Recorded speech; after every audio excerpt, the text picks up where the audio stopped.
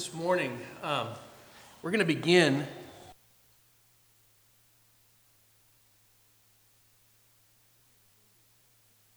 for Cain and Abel and how that connects with the law of God in Leviticus, and therefore then how that applies to us as Christians.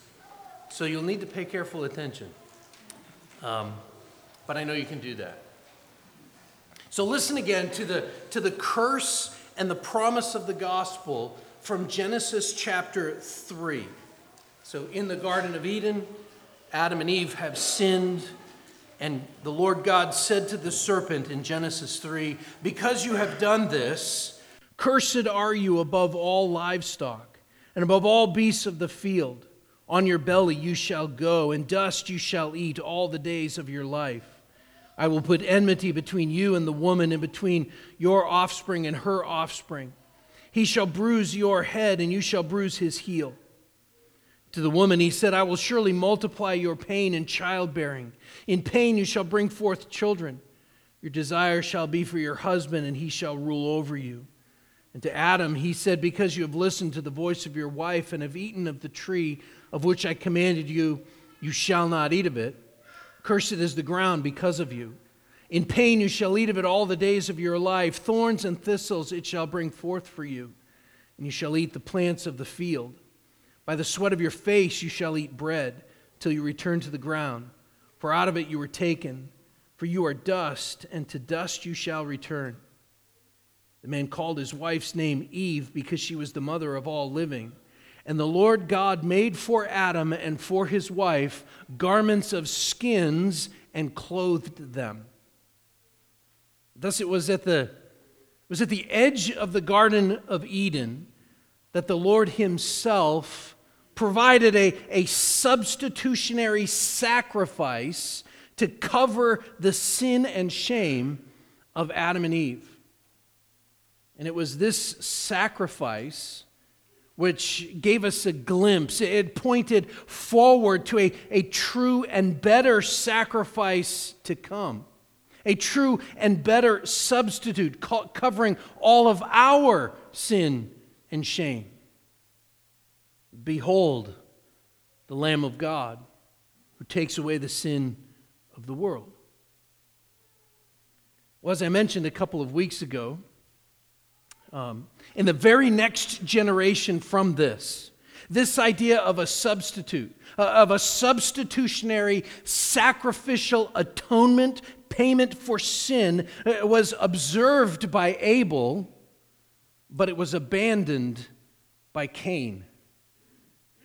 Genesis chapter 4, verses 3 to 5 tells us the story. It says, "In the course of time, Cain brought to the Lord an offering of the fruit of the ground. And Abel also brought of the firstborn of his flock and of their fat portions. And the Lord had regard for Abel in his offering. But for Cain in his offering he had no regard. So Cain was very angry, and his face fell." Well, implied there in those few verses is that not only did Abel bring the animal sacrifice for a burnt offering to cover his sin, but it seems that he also brought some of the first fruits, whereas Cain only brought an offering of the fruit of the ground, it says. Herein lies the problem with Cain's offering. The Scottish pastor Andrew Bonar, he writes this, and he calls what we will call the grain offering, he calls it a meal offering. But this is what he writes. He says, "It may have been acceptable as a meal offering if it had been founded upon the slain lamb and had followed as a consequence from that sacrifice. But the statement of Hebrews 11:4 lets us know that Cain had not faith in the seed of the woman. Therefore, his offering was hateful to God." So Hebrews 11:4 says this, "By faith, Abel offered to God a more acceptable sacrifice than Cain, through which he was commended as righteous, God commending him by accepting his gifts. And through his faith, though he died, he still speaks." So Cain's attempt was to present himself and his offering to God as if he was not under a curse. And therefore he needed no blood sacrifice. He needed no atonement for sin. And yet, as the scriptures will tell us later, for all have sinned and fallen short of the glory of God. For the wages of sin is death. And without the shedding of blood, there is no forgiveness of sins. But God shows his love for us in that while we were still sinners, Christ died for us. Again, Andrew Bonar connecting this to us. He says of Cain and his offering, he says he sought to be accepted by his holiness and so overthrow salvation by Christ. His holiness, his good works. And then he goes on to make this connection. He says, acts of charity substituted for Christ's work as a means of pacifying the conscience make up precisely this sin of Cain. Nor are they less mistaken who think by self-denial and by doing good to others in their life and conduct to obtain favor and therefore be accepted with God.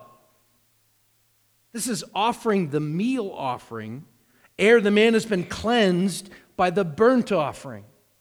It's putting sanctification before justification. And there's a tendency to this error in those books or those false teachers, he writes, which recommend anxious souls that are not yet come to Christ to draw up a form of self-dedication and solemnly give themselves to the Lord. These counselors are in danger of leading souls past the blood of the Lamb and of putting their meal offerings too hastily into their hands. In other words, you cannot buy or otherwise earn your salvation through good works or even high-dollar donations. You must come through the blood of the Lamb. Let's read together Leviticus chapter 2. And keep in mind as we do, as we read this, that this follows the instructions regarding the construction of the tabernacle, which happens at the end of the book of Exodus, the tabernacle, the house of worship, the tent of meeting. It also follows in Leviticus chapter 1 the instructions of the burnt offerings that we looked at a couple of weeks ago. So let's read Leviticus chapter 2. When anyone brings a grain offering or a meal offering as an offering to the Lord, his offering shall be of fine flour. He shall pour oil on it and put frankincense on it and bring it to Aaron's sons, the priests. And he shall take from it a handful of the fine flour and oil with all of its frankincense. And the priest shall burn this as a memorial portion on the altar, a food offering with a pleasing aroma to the Lord. But the rest of the grain offering shall be for Aaron and for his sons. It is a most holy part of the Lord's food offerings. Then you shall bring a grain offering baked in the oven when you bring a grain offering baked in the oven as an offering, it shall be unleavened loaves of fine flour mixed with oil or unleavened wafers smeared with oil. And if your offering is a grain offering baked on a griddle, it shall be of fine flour, unleavened, mixed with oil. You shall break it in pieces and pour oil on it. It is a grain offering. And if your offering is a grain offering cooked in a pan, it shall be made of fine flour with oil. And you shall bring the grain offering that is made of these things to the Lord. And when it is presented to the priest, he shall bring it to the altar. And the priest shall take from the grain offering its memorial portion and burn this on the altar, a food offering with a pleasing aroma to the Lord. But the rest of the grain offering shall be for Aaron and his sons. It is a most holy part of the Lord's food offerings. No grain offering that you bring to the Lord shall be made with leaven, for you shall burn no leaven nor any honey as a food offering to the Lord. As an offering of first fruits, you may bring them to the Lord, but they shall not be offered on the altar for a pleasing aroma. You shall season all of your grain offerings with salt. And you shall not let the salt of the covenant with your God be missing from your grain offerings. With all your offerings you shall offer salt. If you offer a grain offering of first fruits to the Lord, you shall offer for the grain offerings of your first fruits fresh ears, roasted with fire, crushed new grain. And you shall put oil on it and lay frankincense on it. It is a grain offering. And the priest shall burn as its memorial portion some of the crushed grain and some of the oil with all its frankincense. It is a food offering to the Lord. Let's stop and ask the Lord to help us.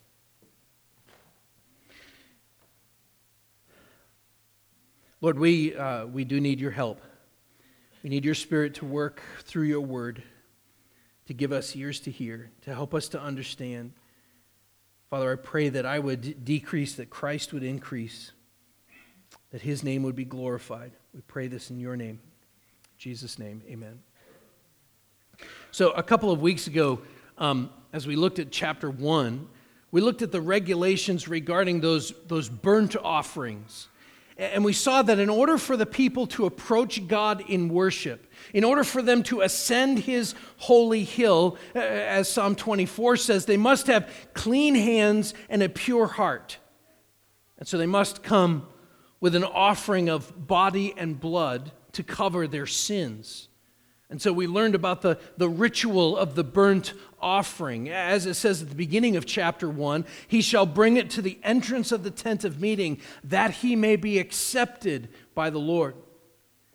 Now it's fitting for those who have been accepted by God through this substitutionary atonement to therefore then express their dedication and devotion to him.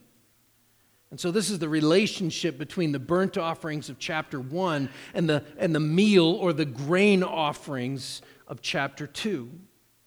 And so this grain offering is an acknowledgement. It's an acknowledgement that everything that the worshiper owns, everything that he reaped from the fields, everything that he possessed belonged to God. And so now a portion of that was to be given back to God as an expression of faith and dedication, as well as a recognition of his thankfulness, because God is the source of all things, and he's the one that provides all that we have and need. The New Testament epistle of James puts it like this. He says, every good gift and every perfect gift is from above, coming down from the Father of lights, with whom there is no variation or shadow due to change. Of his own will, he brought us forth by the word of truth, that we should be a kind of first fruits of his creatures. So generally, this grain offering would be brought in conjunction with the burnt offering. So we see this, for example, in 1 Kings chapter 8, when Solomon is dedicating the newly built temple, which would take the place of the portable tabernacle. He offered up both kinds of offerings, burnt offerings and grain offerings. But there were also times when it would be brought by itself, but not burned on the altar, rather just given. So, for example, when the first crops were gathered at harvest, notice down in verse 12 it says, as an offering of first fruits, you may bring them to the Lord, but they shall not be offered on the altar for a pleasing aroma, not burned and consumed. Now, later, in Deuteronomy chapter 26, verses 1 to 4, the Lord will give us some more detail of this law, how this will play out, particularly for after the people of Israel were to enter the promised land. So Deuteronomy 26 verses 1 to 4 says this, when you come into the land that the Lord your God is giving you for an inheritance, and have taken possession of it and live in it, you shall take some of the first of all the fruit of the ground, which you harvest from your land that the Lord your God is giving you. And you shall put it in a basket and go to the place that the Lord your God will choose to make his name to dwell there, to park the tabernacle, in other words. And you shall go to the priest who is in the office at that time and say to him, I declare today to the Lord your God that I have come into the land that the Lord swore to our fathers to give us. Then the priest shall take the basket from your hand and set it down before the altar of the Lord your God. This is an offering of the first fruits. It's an acknowledgement that the Lord has fulfilled his promises. He has brought them into the promised land. And first fruits, we kind of went through this before. First fruits means primary. It means the best, not the leftovers. Now zoom back out for just a moment. I want you to notice that these first three offerings here in the book of Leviticus, the burnt offering of chapter 1, the grain offering here in chapter 2, and then the peace offering in chapter 3, they're all soothing or pleasant aroma offerings. And yet this grain offering is different from the other two in that it's not an animal that's burnt on the altar. It's also different from the burnt offering of chapter 1 in that only a handful is burned. The rest actually becomes food for the priests. So consider this. Those who have been reconciled to God and now have access into His presence, they will regularly acknowledge that they owe everything to God. See, dedication or devotion is the right and necessary consequence of atonement. Dedication or devotion is the right and necessary consequence of atonement, of being forgiven of our sins. Now, there's two ways to view the law, two ways to view this law specifically. We could view it in a positive way or a negative way. So negatively, you could read the law and conclude that the Lord requires His people to offer themselves and the best that they have as a token of their dedication and gratitude. And that's true. Sometimes we forget that the law is actually law. But to read this in maybe a more charitable or more positive way, we could conclude that those who are loyally dedicated to the covenant God has made with His people will offer themselves and the best that they have to the Lord, and they will do this with joyful, happy hearts.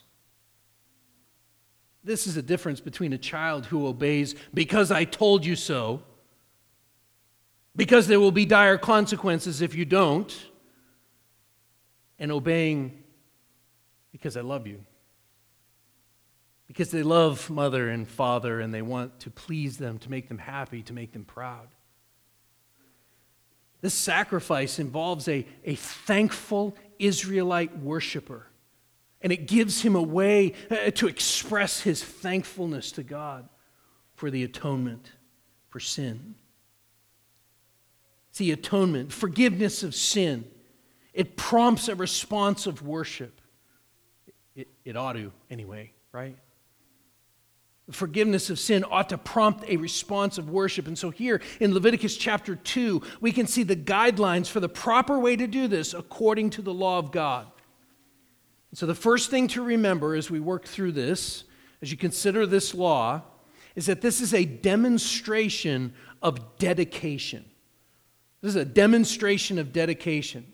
So again, if we were to put this into one simple sentence, I would say something like this. The Lord desires that His people demonstrate their devotion to Him by offering a token, a portion of their substance, of their stuff. You've probably noticed that as we read through this, that like He does in chapter 1, like we read in chapter 1, there's a detailed repetition throughout this chapter. So look at verse 1. When anyone brings a grain offering as an offering to the Lord, his offering shall be of fine flour. He shall pour oil on it and put frankincense on it. Jump down to verse 4. When you bring a grain offering baked in the oven as an offering, it shall be an unleavened loaves of fine flour mixed with oil, or unleavened wafers smeared with oil. Jump down now to verse 14. If your grain offering of first fruits to the Lord, you shall offer for the grain offering of your first fruits fresh ears, roasted with fire, crushed new grain. There's a detailed repetition, yet there's also variety within that sort of repetition. These grain offerings, so they could be in the form of uncooked flour, verses 1 to 3, different types of cooked bread, verses 4 to 10, Or they could be various types of roasted grain, as in verses 14 to 16. They were to always contain oil, sometimes frankincense, and salt seems to be very important. We'll come back to that. But first, I want us to see the connection here to how we worship in all of this. We could start with this statement. God's people are to pay tribute to Him.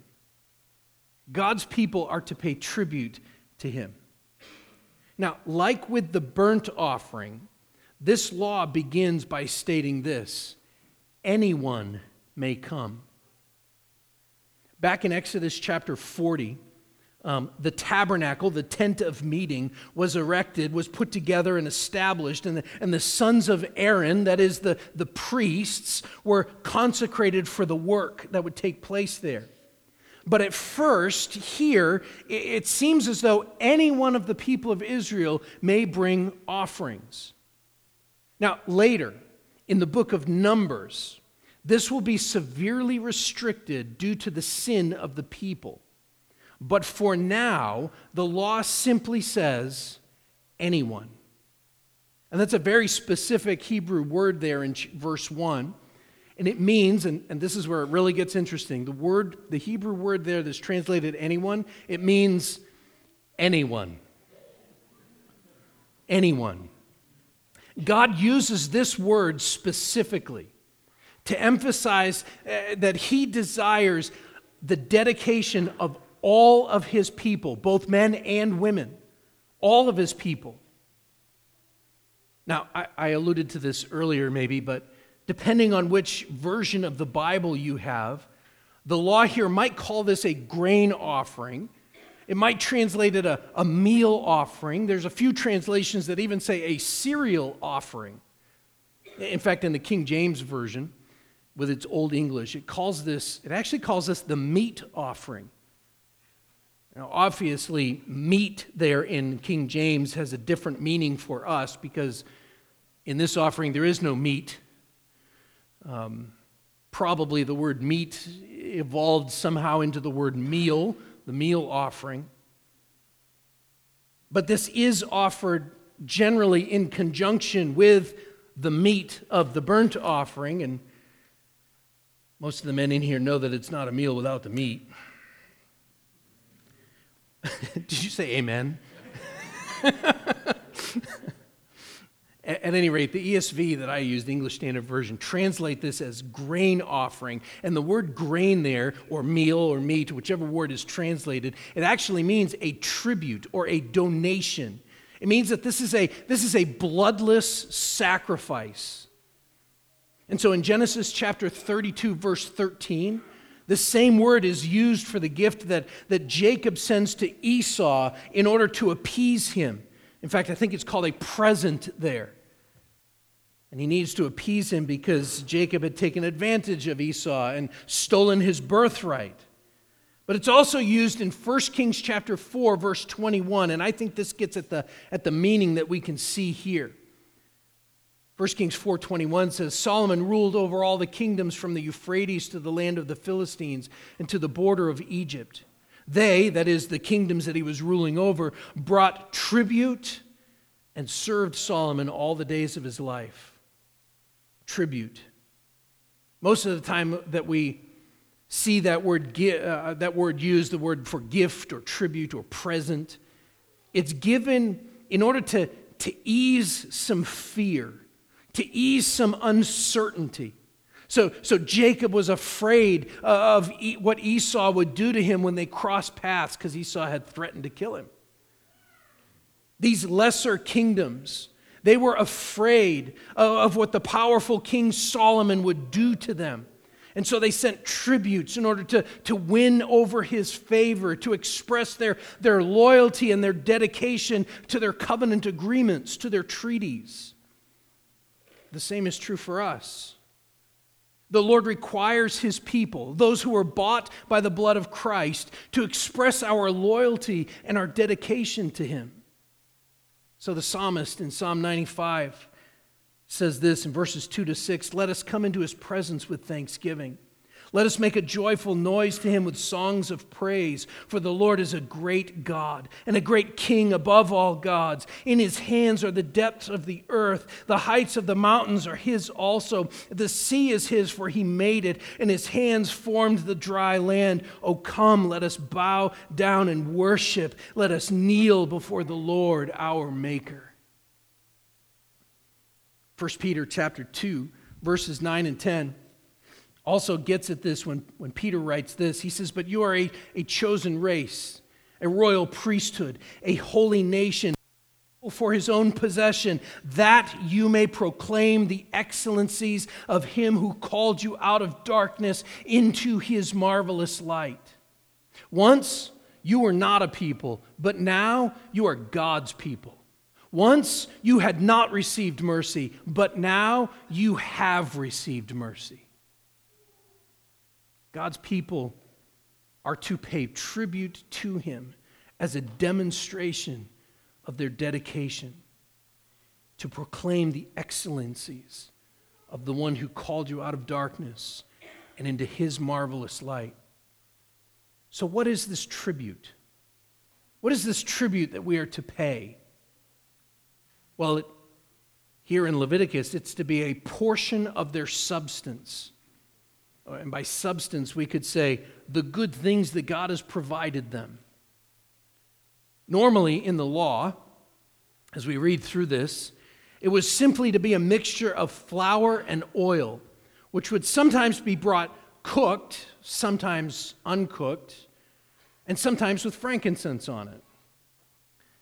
In verse 1, we can see that if this was brought uncooked, and you can actually see this throughout the chapter, it was to be made with fine flour.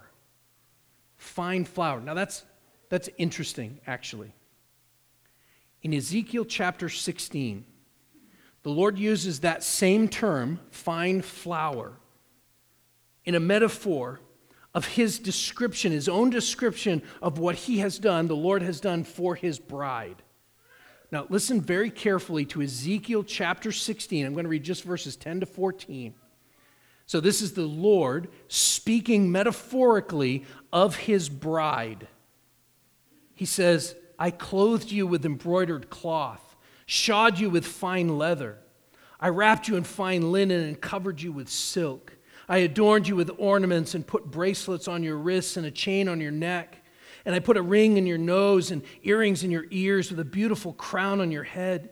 Thus you were adorned with gold and silver, and your clothing was of fine linen and silk and embroidered cloth. You ate fine flour and honey and oil. You grew exceedingly beautiful and advanced to royalty. And your renown went forth among the nations because of your beauty. For it was perfect, the splendor that I had bestowed on you, declares the Lord God. Now, does the metaphor of the Lord and his bride ring any bells? It should, because Paul tells us specifically in the book of Ephesians that marriage is a picture of the relationship between Christ and his church. And did you hear that connection there in Ezekiel with the finer things, the luxuries of life? Fine leather, embroidered linen, silk, gold and silver jewelry, and also fine flour. In other words, fine flour was valuable. It was on par with those other luxuries there. And here in Leviticus chapter 2, it likely represents those who are redeemed, those whom the Lord delivered from their slavery in Egypt. Now, I could also point out that oil is often used in the scripture for anointing. It's used in setting apart. For example, it's used in consecrating a shepherd boy to be the king. And so when we see this offering, when we read about these elements here, when we read about a portion being set apart to the Lord, consumed by fire on the altar, we should be reminded that the redeemed have themselves been set apart. We've been refined as by fire even. Zechariah chapter 13 verse 9 says, "And I will put this third into the fire and refine them as one refines silver and test them as gold is tested. They will call upon my name and I will answer them. I will say they are my people and they will say the Lord is my God." God's people have been set apart, have been consecrated to the Lord. Romans 12:1. "I appeal to you, therefore, brothers, by the mercies of God, to present your bodies as a living sacrifice, holy and acceptable to God, which is your spiritual worship." The frankincense. Frankincense gives this offering its pleasant aroma. According to the Mishnah, which is a collection of rabbinical teachings on the law, sort of a commentary, while the priests made this offering on the altar, the people would gather outside for prayer.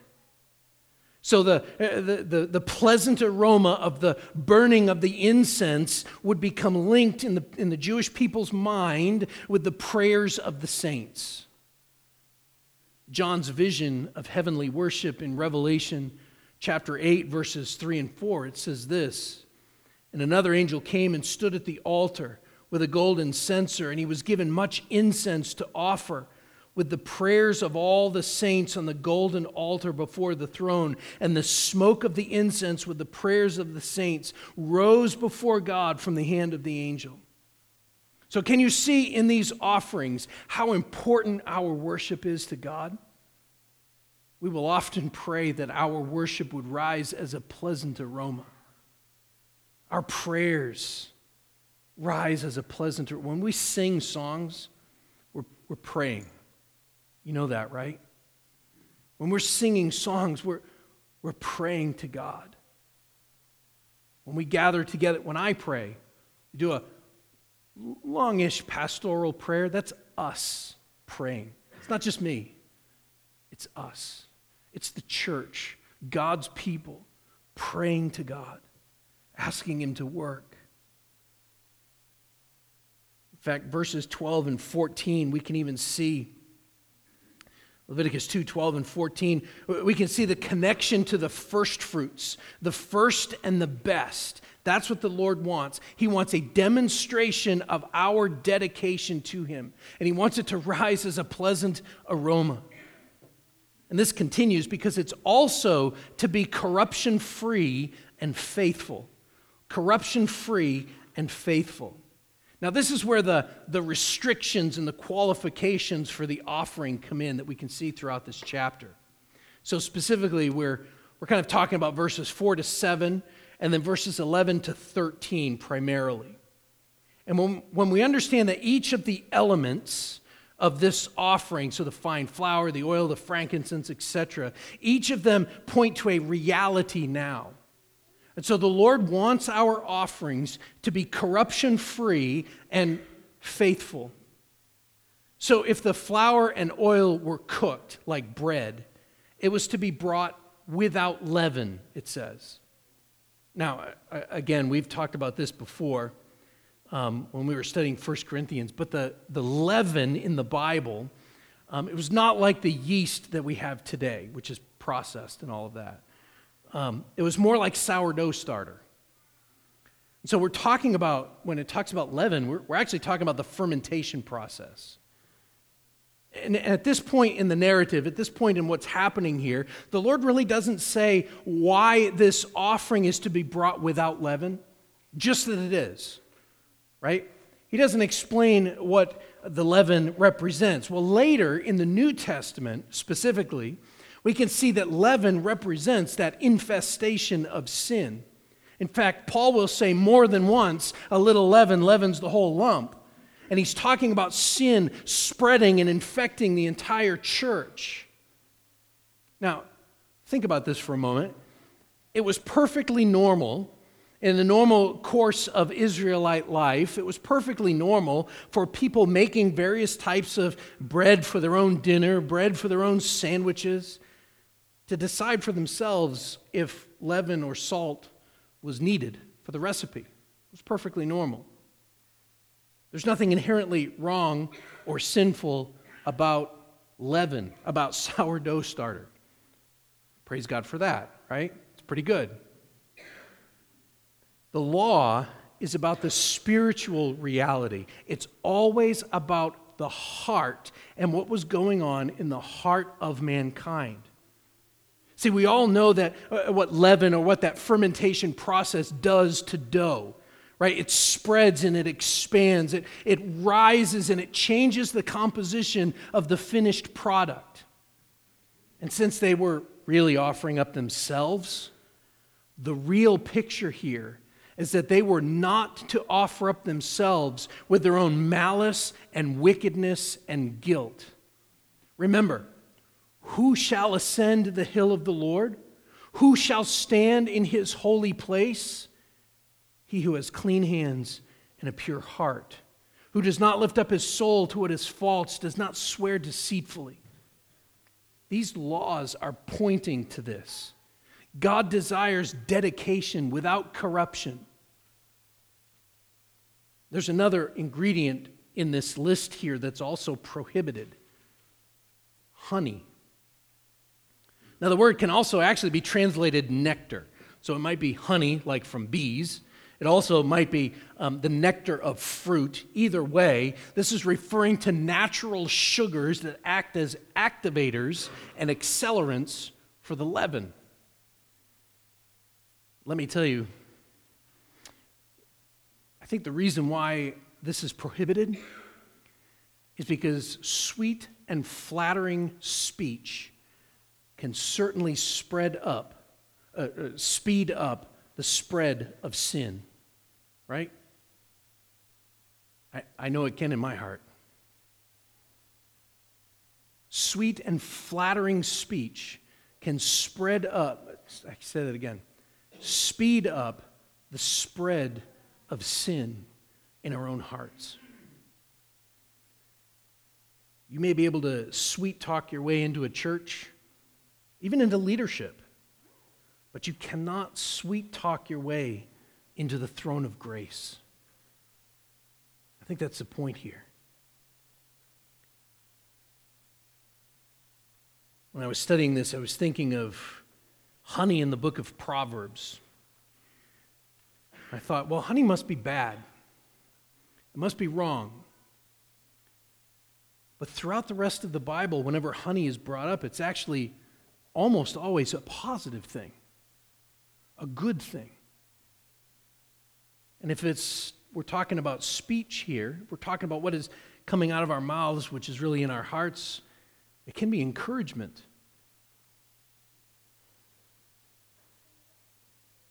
But God desires dedication without corruption. And he also desires covenant faithfulness. So look at verse 13. This is, I think, one of the most fascinating verses in this chapter. Verse 13 says, "You shall season all your grain offerings with salt. You shall not let the salt of the covenant with your God be missing from your grain offering. With all your offerings you shall offer salt." So 3 times in one verse he mentions salt. And he even uses the phrase, the salt of the covenant. It seems that the Lord likes his people to be a little salty.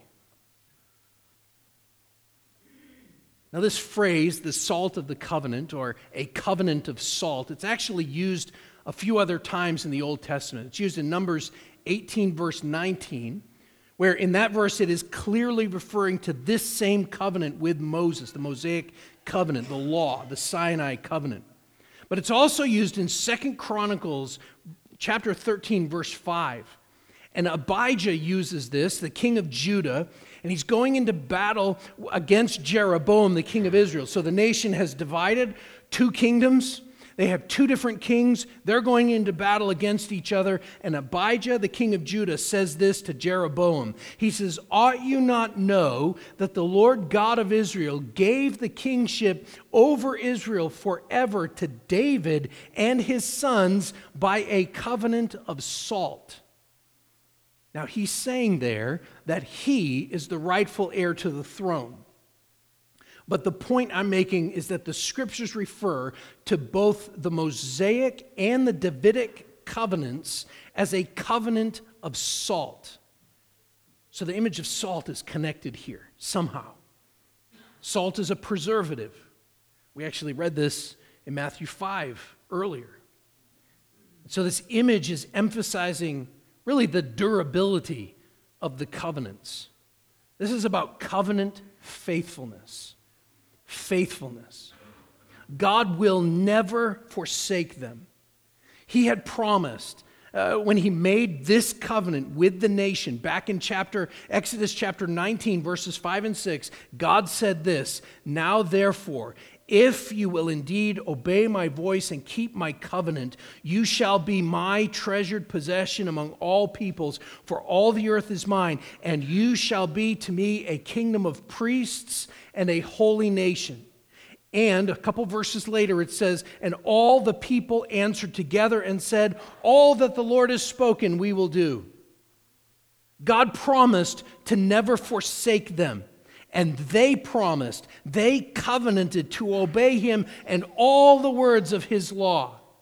And it got to the point by the end of the Old Testament that all they were bringing to him in worship, all the sacrifices that they were bringing, it was only leaven. They were only bringing to him wickedness and iniquity and sin. And so he would declare through the prophet Amos, he says, "Is not the day of the Lord darkness and not light, and gloom with no brightness in it? I despise your feasts. I take no delight in your solemn assemblies. Even though you offer me your burnt offerings and grain offerings, I will not accept them. The peace offerings of your fattened animals, I will not look upon them. Take away from me the noise of your songs. To the melody of your harps, I will not listen. But let justice roll down like waters and righteousness like an ever-flowing stream." All they were offering him, they were going through the motions, right? They were bringing animals. They were bringing the grain offerings, the burnt offerings, the grain offerings, the peace offering. They were bringing the offerings, but their heart was far from him. And he says, "I hate it. I despise your worship. Get it out of here." But then he says at the end of this, when he says he's not going to listen to their songs, he's not going to listen to the melody of their harps, he says, "But let justice roll down like waters and righteousness like an ever-flowing stream." Do you know how that last part happens? Justice and righteousness. It's because he has made us a truer and better burnt offering in Christ. A better covenant of salt. In fact, speaking of the law, in Matthew 5, we read this earlier, Jesus said this, "You are the salt of the earth. If salt has lost its taste, how shall its saltiness be restored? It's no longer good for anything except to be thrown out and trampled under people's feet." This law, because they were bringing essentially only leaven, only malice and wickedness to God, was thrown out and trampled under people's feet. It wasn't good for anything. Stop doing it, he says. In the same way, Jesus continues, "Let your light shine before others so that they may see your good works and give glory to your Father who is in heaven." As we read through that in Matthew chapter 5, it doesn't sound like good news, because it's actually not. It's the law. The good news is that the offering Christ made on our behalf was accepted once and for all time. For our sake, he made him to be sin who knew no sin, so that in him we might become the righteousness of God. And so now we are able to approach the Lord clothed with Christ's righteousness.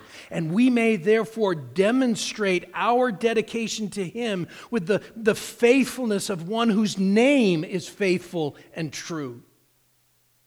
As Christians, we are called to be the salt of the earth, to be faithful to his commands, to let our light shine before others so that they may see our good deeds, our corruption-free and faithful offerings, and glorify the Father in heaven. To follow our King's commands is to reflect our King's character. To follow our King's commands is to offer up our dedication to Him in such a way so that the world may see and give glory to the King, to our capital K King.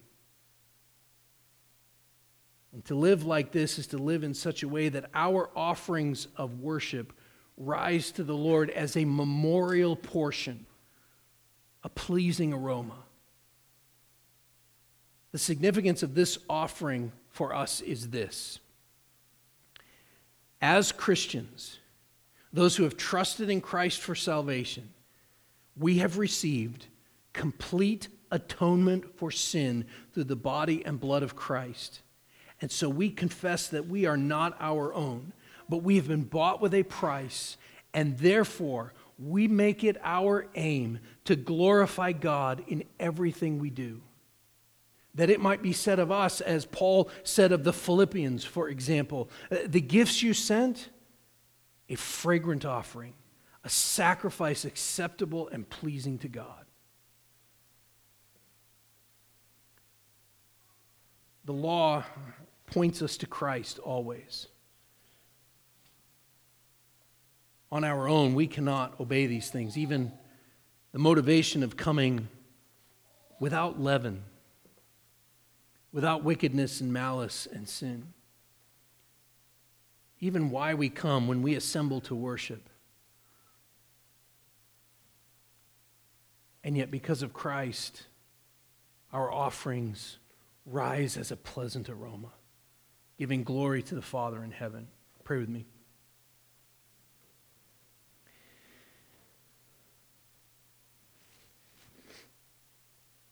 Father, I pray that even in the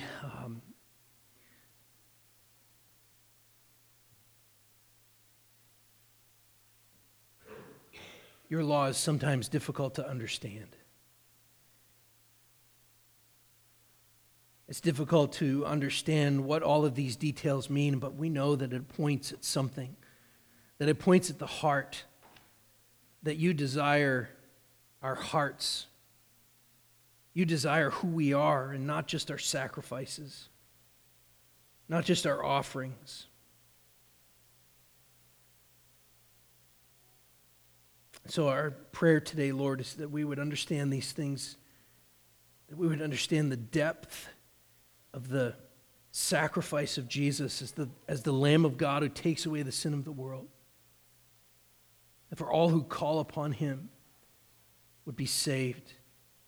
For those who believe in Him, you have given the right to be called children of God, that we may approach you in worship, that we don't have to come with flour and oil and salt.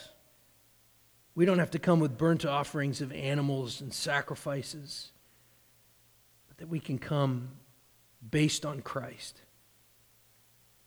And so, Father, as we come to the table, Lord, we proclaim His death until He returns. We proclaim that Christ died to save sinners, among whom I am the foremost. We come to proclaim that in Him is life, life everlasting. Father, we come to proclaim that Jesus is King. We pray these things in His name. Amen.